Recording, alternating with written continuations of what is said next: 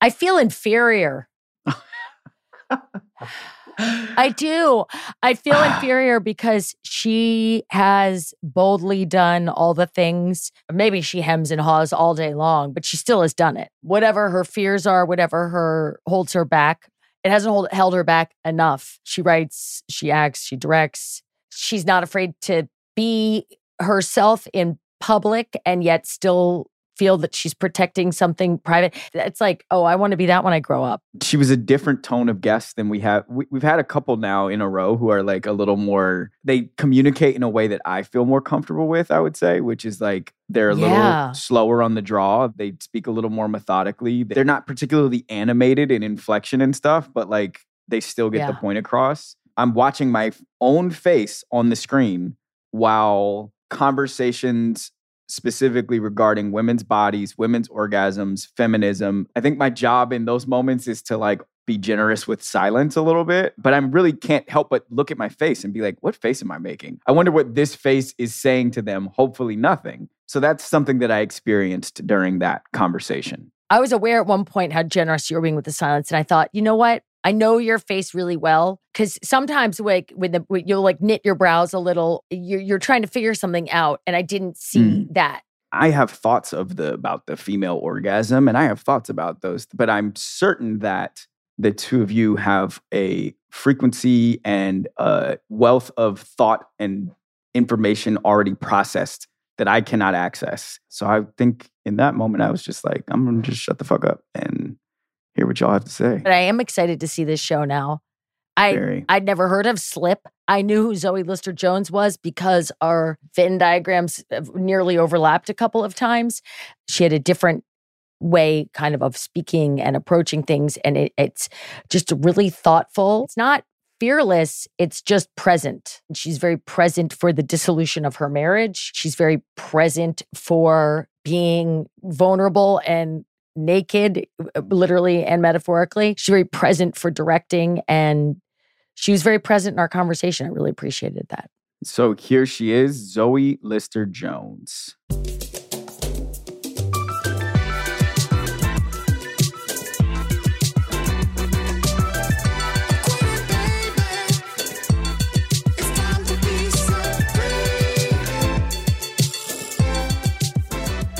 Hi. Hi. Hello. Hi, I'm Julie. Zoe, thank you so much for joining us. We know that you're on a time crunch because you're at South by Southwest, right? Can we ask what you're promoting down there? Yeah, I created and wrote and directed and starred in a television series called Slip that we are premiering here on Thursday and then is going to be out in the world on Roku April 21st. Oh, wow. Congratulations. Oh, wow. You're not afraid to do anything. Wait, you said wrote, directed, starred in, and produced. Is that because you have to? Like, if you want to get it done the way you want, you may as well just do all the stuff? Yeah, in some ways. I mean, you know how it is. It's like, I think if you can, it's so emboldening and empowering to make your own work because as an actor, so much is out of your control. I just love the intersection of all of those roles, the way that they sort of organically collide in that atmosphere is just like the most thrilling thing in the world to me. That's awesome. That's very inspiring. I think Julie and I both aspire to do all those. I mean, Julie does most of those jobs already, but... but never all at once. I find it very hard. I've directed a couple times. I could never... Directing myself, I find very difficult. I can't imagine being number one on the call sheet and then directing yourself at the same time. Did you step into that power really easily? And I don't mean being powerful in a sort of a very traditional sense. I mean, authoritative sense of being able to conduct a set very easily and having no fear whatsoever. Was that an easy transition for you? I mean, no fear whatsoever is not something that I've ever said about myself. Okay. I was a very shy kid. I was a very fearful kid. I grew up in Brooklyn in the 80s, which was like a harrowing time in my neighborhood. So I think that I like live with a lot of fear and I'm always surprised by myself that I choose to sort of lean into things that terrify me. Because it's not like, oh yeah, this seems like easy or this seems like something that's going to happen really like naturally. I think it's me like diving into something that feels like a really uncharted waters and seeing if I can do it. But I worked with my ex-husband for many years. We made a number of films together. He was directing them. We were co-writing them and producing them, and I was starring in them. And so that really served as like a boot camp for me to see the skills that I needed to hone as a director. But even so, I do think as women, it takes a sort of distinct courage to step into those shoes. It took me a lot longer than many of my male counterparts to make the jump. I think because without, generalizing the binary, like I do think that women tend to want to be perfect at something before they even attempt to do it. And so it does take a bit of like an appetite for risk to just go, you know what, I'm not going to know everything, and it's okay that I'm going to be asking questions, and I'm going to surround myself with people who do know things and learn as I'm going. And I think that was a really liberating thing for me to allow for myself to do. It sounds like you have spent so much time being in touch with and crafting your voice by way of all the jobs that you do. Did it help to have done that already, to have done all that work to be in touch with your voice before getting to this point? I always loved writing. And so I think I was always looking for an expression for the stories that I wanted to tell, which are always pretty deeply personal. My approach is almost diaristic. I like sort of have an existential question or crisis that I'm looking to answer or navigate, and I do it through my writing. And then, like, amazingly, the specificity of those questions for myself tend to be quite universal when I share them with audiences. I had a really bad breakup. It was like my first boyfriend in college, and I went to NYU. I was studying acting, and this solo performance teacher said that I should write my own one-person show, which it's like so interesting that it just takes like one voice or like one person to say that, to be like, oh yeah, I could do that. And so I did. I wrote a show just completely born out of the heartache that I was experiencing from this breakup.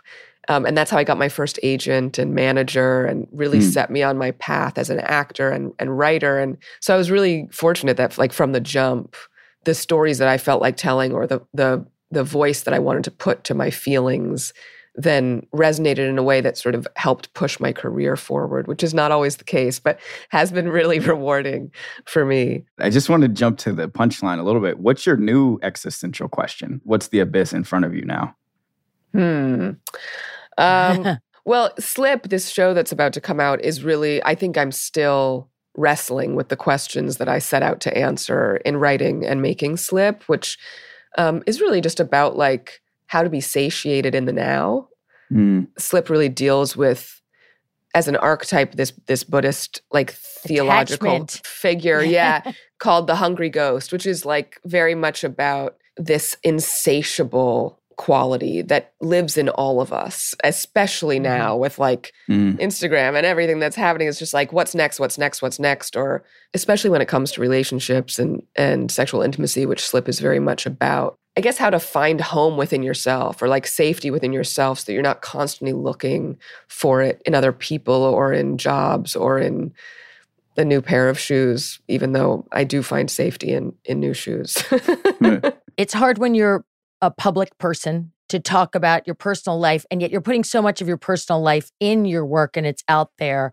As a divorced woman, I saw you are recently divorced, and then you said that somewhat you're addressing that in your show. Can you talk about how, and I'm going to force this, how quitting your marriage has informed your work right now? And obviously I don't mean quit. Like, there are different versions of quitting. I'm not saying you threw up your hands and walked away, but how did it change your creative process and how you are approaching things now?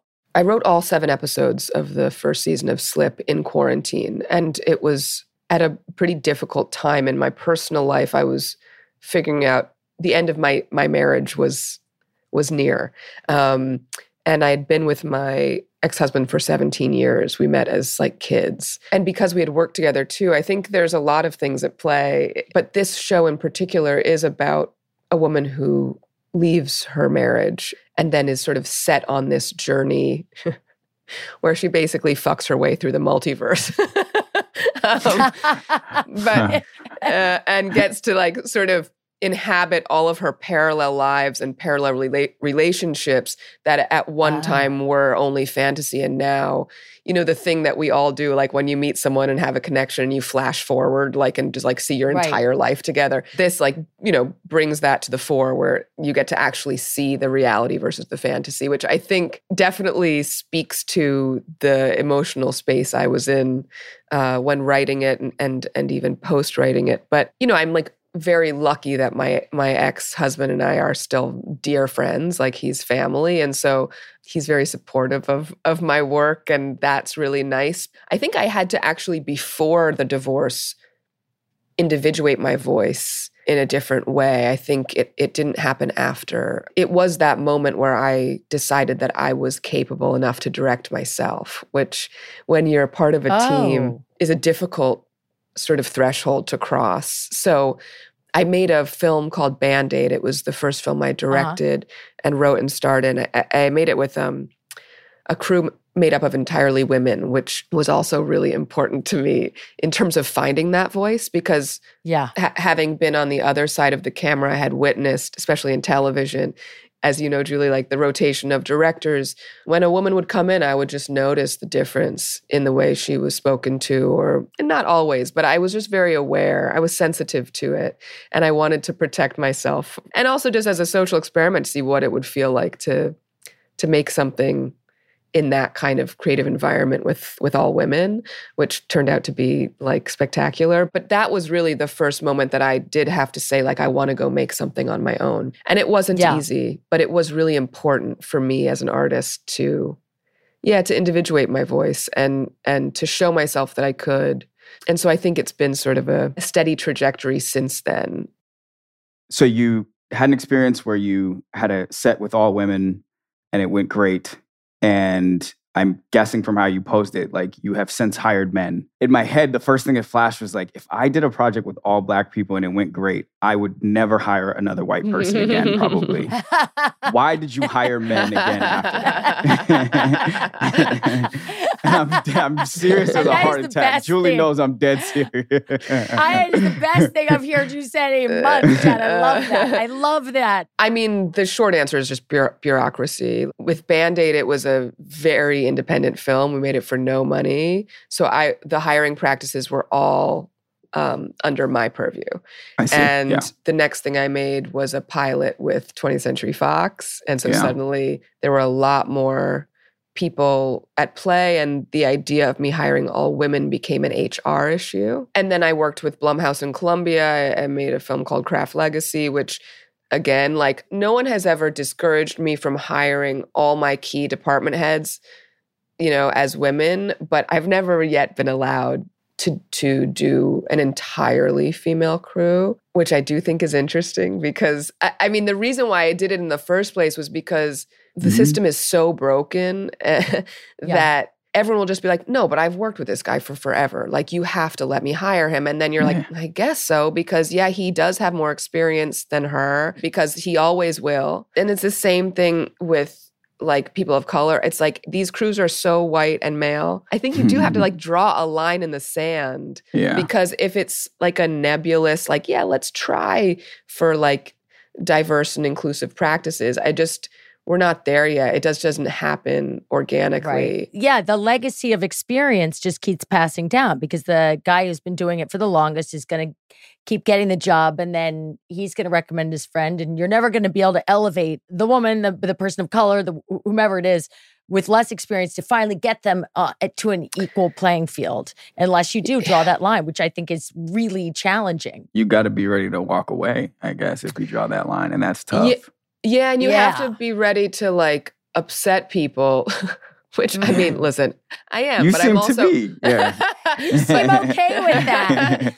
No, but like even on Band-Aid, like it was interesting because like some of my department heads who were women were pushing back on hiring women. Like it becomes quite complicated because the stakes are really high.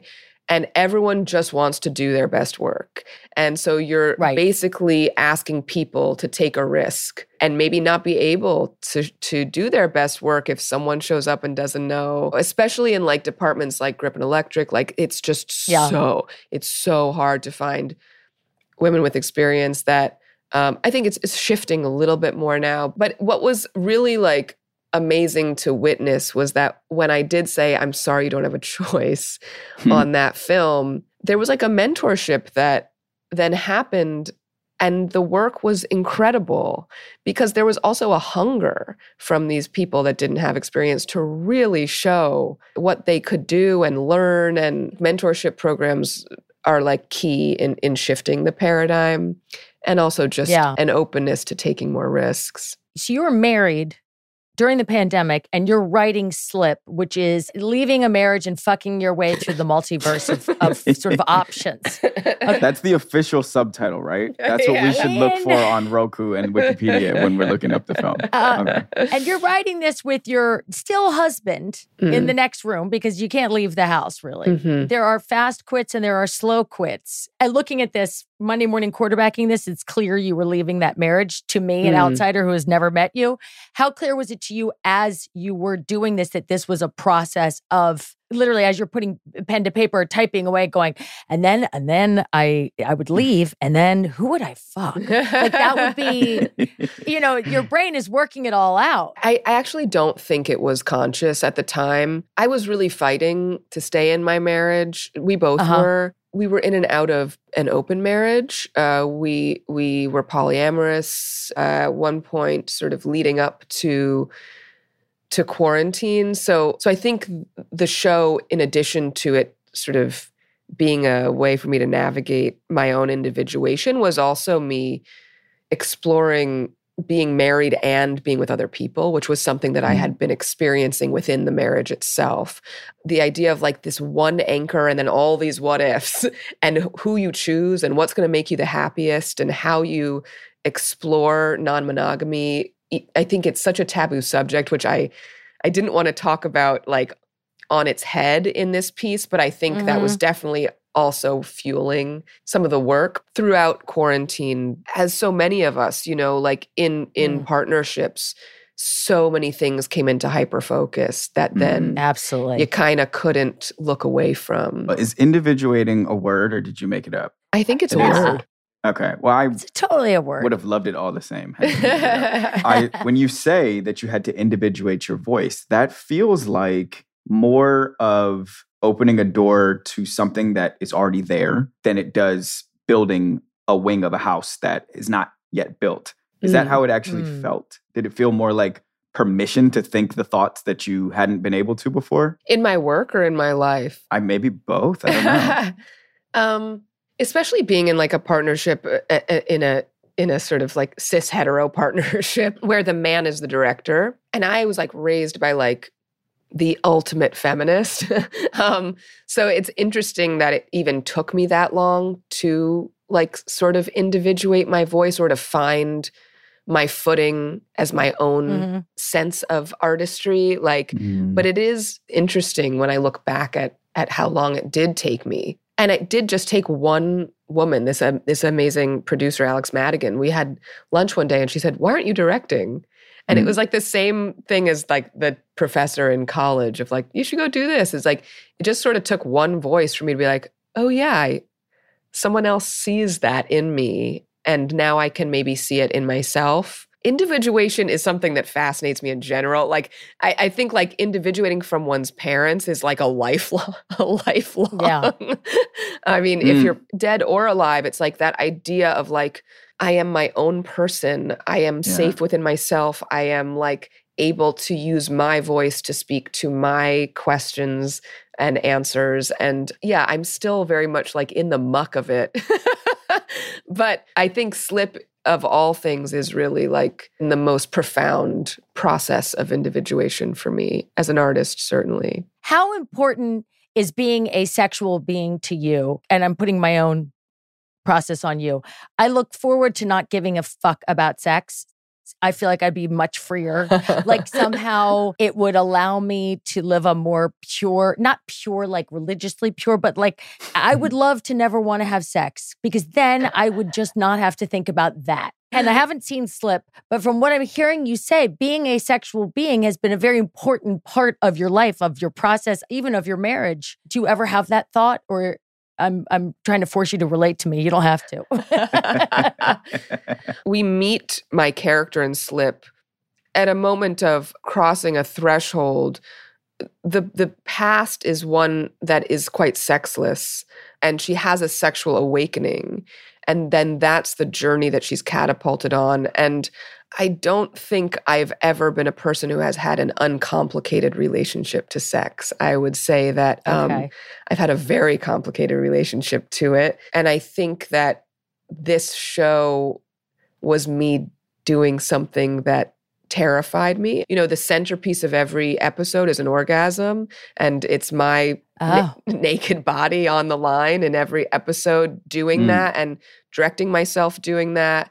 You know, for women in particular, like the orgasm is such a loaded, it's such a loaded and sort of a intense totem, like in a woman's life. Because they're hard to come by for a lot of women. They're not guaranteed. No, they're not. It's not a slam dunk. No, and for a lot of my life, I think that was my struggle. So this is a piece that is really dealing with the complicated nature of female sexuality and the grief and the trauma and then the aliveness and excitement and sort of seeing the mess that makes.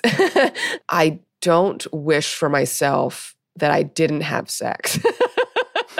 And I wish for you that you keep having sex, Julie. I like having sex, but then it's complicated. You're not always guaranteed that it's going to be fun and great. Of course. And then sometimes it is and sometimes it isn't. And it would just be, this is very black and white and extremist. My therapist would be very upset with me. Sorry. That it would be easier just to not want that, to excise that. And as women get older, a lot of times libidos go away. There's menopause, perimenopause, all these issues. And then you have a choice later to sort of address it. Am I going to take estrogen and testosterone and progesterone? Am I opting back into that complicated cycle when I don't necessarily have to? But I find myself there now. I'm opting in. And yet I'm listening to you and I'm going, God, the thought of having sex with a new person just is, no. I can't get there in my brain. I just think, I'll talk in terms of your character. Does your character need to have new sex? Is the centerpiece of every orgasm in your show a new person providing or helping to provide this orgasm? Yeah, because in order to world jump, she has to fuck a new person. Oh, but that's how she. Wow, that's really good. That's getting better and better every sentence. Yeah, like her orgasm is the portal to the multiverse. So she has to come, which is maybe your nightmare, Julie. Now we have so many new questions. I'm like, does she want to? Does she want to jump universes? And it's like, I have to find an orgasm? No, she cheats on her husband in the first episode and then wakes up married to the guy she cheated on her husband with and is just what the fuck? And then over the course of the season basically learns that through orgasm, she's being transported into a multiverse and being dropped into all of these different relationships that her parallel selves are living. And each of them are kind of semi-accidental, which is part of the comedy. She's not like seeking out a new partner all the time, but I think pandemic times, single people, it's just like, it's a different vibe, you know? People are open for business. So then she finds herself in places she doesn't want to be and has to get out and has to find a partner to get out of there with. And then the whole time she's looking back at her marriage and wondering if she needs to return there. And so it's her kind of trying to find herself through all of these different people, including potentially her ex-husband. There's a Buddhist theme throughout the show. And when you talk about Julie, like, isn't it just easier to like renounce desire, which is at the core of like Buddhist philosophy, right? Like desire is suffering. It just brings so much bad shit Dukkha, into right? our lives. Yeah, exactly. Yeah. Dukkha, the endless cycle of longing. I read this really interesting book, which actually was partially my inspiration for the show. That was basically like, that's a misinterpretation of Buddhist theology, that it's not desire that's suffering. Desire actually can bring so much aliveness to us. And a life without desire is not one that I personally want to live, right? And it's not just about sexual desire, but just desire in general. Where the suffering is sourced from is actually craving, which is different than desire. It's like how we desire. And if we can desire with more of an open palm, right? If it's not about owning someone or owning a feeling or grasping to something for dear life, because if we don't have it, we're not whole. It's like if we can be whole and desire, then that's like enlightenment, which I loved as a philosophy. The show kind of plays with that. Do you direct every episode of the show? I did, yeah. You went from like married and directed to unmarried and undirected, basically. And I was going to ask if you learned something about the way that each individual person sees orgasm through the lens of how they directed you in those moments. But you didn't, because I learned how I see it. You learned how you see it. Did you learn how you see it? Maybe better, yeah. I think that on this show, I really pushed myself to like broaden my visual vocabulary as a director, and the sex scenes were very much a part of that, because in each episode I wanted to distinguish the sex scene and sort of make each one its own special set piece. It did force me to look at myself as a director, and I think directing sex in particular is its own special challenge, and one that's mired in so much problematic history in our industry, mostly because it's been lensed by men and with women being objectified in front of the camera. And so this was like such an empowering thing for me to direct those sex scenes, to direct myself in those sex scenes, and to direct from within the sex scenes. Like I was naked directing my actors.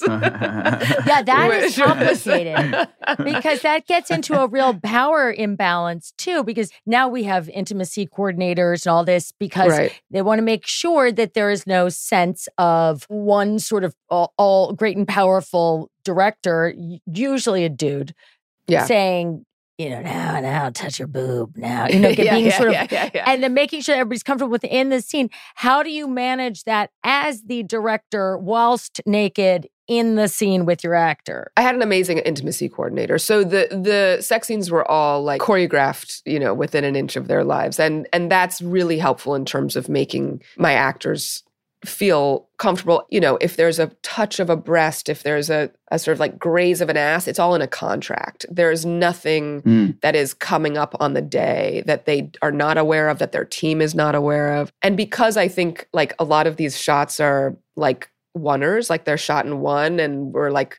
the camera's looping around us and doing crazy things. And so what people don't know who are watching sex scenes is that they're quite unsexy to shoot, generally speaking, because it's so technical. So my actors were like so very much on my team. We would go and monitor to see it. You have to take my shirt off right when you feel the camera around your like right ear, and then like and you have to thrust right when the camera's behind you. You know, it's like it's so choreographed. But yeah, I mean, you do always have to be careful. And I was lucky enough to be working with an amazing cast and crew who not only made me feel really safe, but just made the environment really safe. You do direct other people. Were you in The Craft? I don't think you were. I wasn't, no. No. Okay. And you did a pilot as well. I don't think you were in that I either. wasn't, yeah. Is that easier? Strangely, no. For me, I love directing from within like the belly of the beast, you know? There's something so exciting about directing from within a scene, directing while you're acting. Like, I'm sure you do this too, Julie, but when you're in a scene with someone, you can shift your performance in order to shift theirs if they're a receptive enough actor who's present with you. And that's such an exciting ride to go on, you know? Like, to be a director who might not even have to use language who could just be directing through performance is like, to me, so thrilling. But also to just not be like twice removed from the scene itself, to not be at monitor, at village. Like you're just in there. You're like in the war zone, just like doing the thing. I love doing both at the same time. And also when I'm acting, I get to modulate my own performance.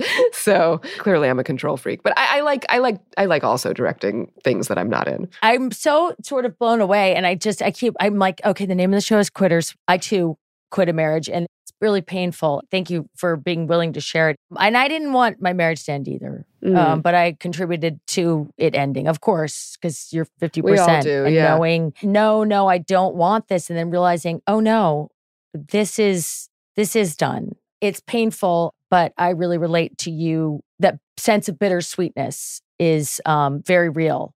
Knowing you have to do it and knowing it's really painful at the same time. It was really bittersweet, because I loved him very much. I still do love him.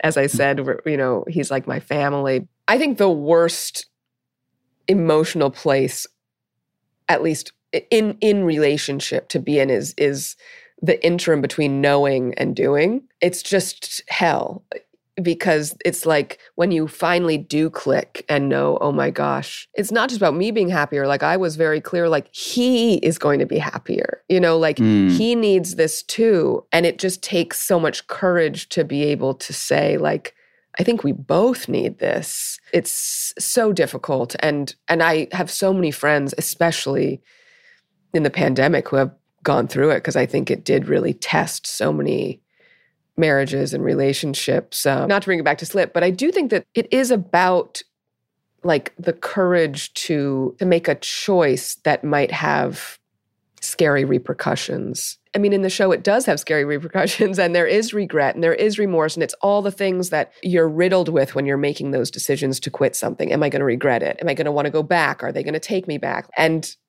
to have the self-worth, for lack of a better word, to know that, like, of course I'm going to feel those things, but just taking the risk is enough for me to at least grow, and see if I'm better on the other side of it. How long ago did you put the final dot on the project? We locked picture in September. So we've just sort of been waiting for our April release date. We shot the show in 36 days, so it was a really short shoot. Wow. We shot in Toronto and New York, and then I edited in New York all summer and early fall. It was fast. It all happened really fast in an amazing way. Like I wrote all 7 episodes, and Dakota Johnson's production company came on to produce and brought it to Roku. And Roku read all 7 and just gave me a green light without giving any notes, which is like unheard of. And it's why I wrote all 7 episodes myself, because I wanted it to be mine. I didn't want there to be a lot of developmental interference, even though I knew that was going to be the case, because that just is the case in television. And somehow, by like some grace of my guides or some spirit, I was given this incredible opportunity to just really make the show that I wanted to make. And in those 6 months since you finished your work on it creatively, do you feel that it says still like what you mean to say now? Yeah, I do. I mean, the cool thing is we don't have a pickup for a second season yet, but Roku did pay for a writer's room. And so we've written the second season. And so it's been nice for me to be able to put onto paper any of the sort of questions that have come up since in these last 6 months and put them into May's voice and see what else I as a person am exploring now, 2 years out of my separation versus what I was, a year and a half ago when the project began. And now you have a writer's room, which sounds like you haven't done before. No. Is there a part of your exploration of your life, your sexuality, that you can or would or want to keep private? Or is the act of sharing it part of your process and it just needs to be done? My ex, his name's Daryl Ween. We made our first film together was called Breaking Upwards, and it was a film that was very much based in an experiment we did in our relationship early on. We were in our early 20s, in which we took half the week on and half the week off. And on the days off, we were allowed to have sex with other people and not talk about it. And so we made this whole movie about it, not really thinking that we would become like accidental mouthpieces for like non-monogamy. And suddenly the questions became quite invasive. And I remember really not liking that, even though I had put myself out there in such an exposed way. It's an interesting sort of fine line because I love exposing myself in my work, but I do have some fear around how much people will feel they're entitled to ask me or to know of me, especially because in this I am so naked and it is pretty hypersexual, even though it's many other things. I'm still in the sort of waiting period, of like, do I need to be scared? Am I going to be okay? But I think hopefully the world has shifted in some ways where there's enough sex positivity to not just pigeonhole a person into one thing. I've always kept a pretty strong line between my private life and my public life, and because I can't handle it. Not because I think that's the right thing to do, but because I can't handle it. I had an eating disorder all through my teens, and so whenever I get on the scale, the doctor I turn around because I can't handle it. Yeah. Because I'm like, I've decided there's some things in my life that I know I can't handle it, so I'm not going to. I've got kids and jobs, and I'm going to deal with the things I can deal with. And in therapy, I'll deal with the things I can't deal with the best I can. This idea of putting yourself out there and being able to handle what comes back, it seems like the big question. Like, you're willing to put out a huge chunk of the pie of you. It doesn't mean there isn't other sections that don't belong to the public. Of course, I watched Pam and Tommy, but then I watched the Pamela Anderson documentary. Yeah, amazing. And broke my fucking heart to see a girl who was raped at age 12 by an older man, not that it matters, but still disgusting. And then say, why? Because I chose to take my clothes off in Playboy, and is the rest of my life and sex life and body owed to the public? Yes. And when I saw that, I just freeze and I think to myself, oh, thank God I've never taken my clothes off.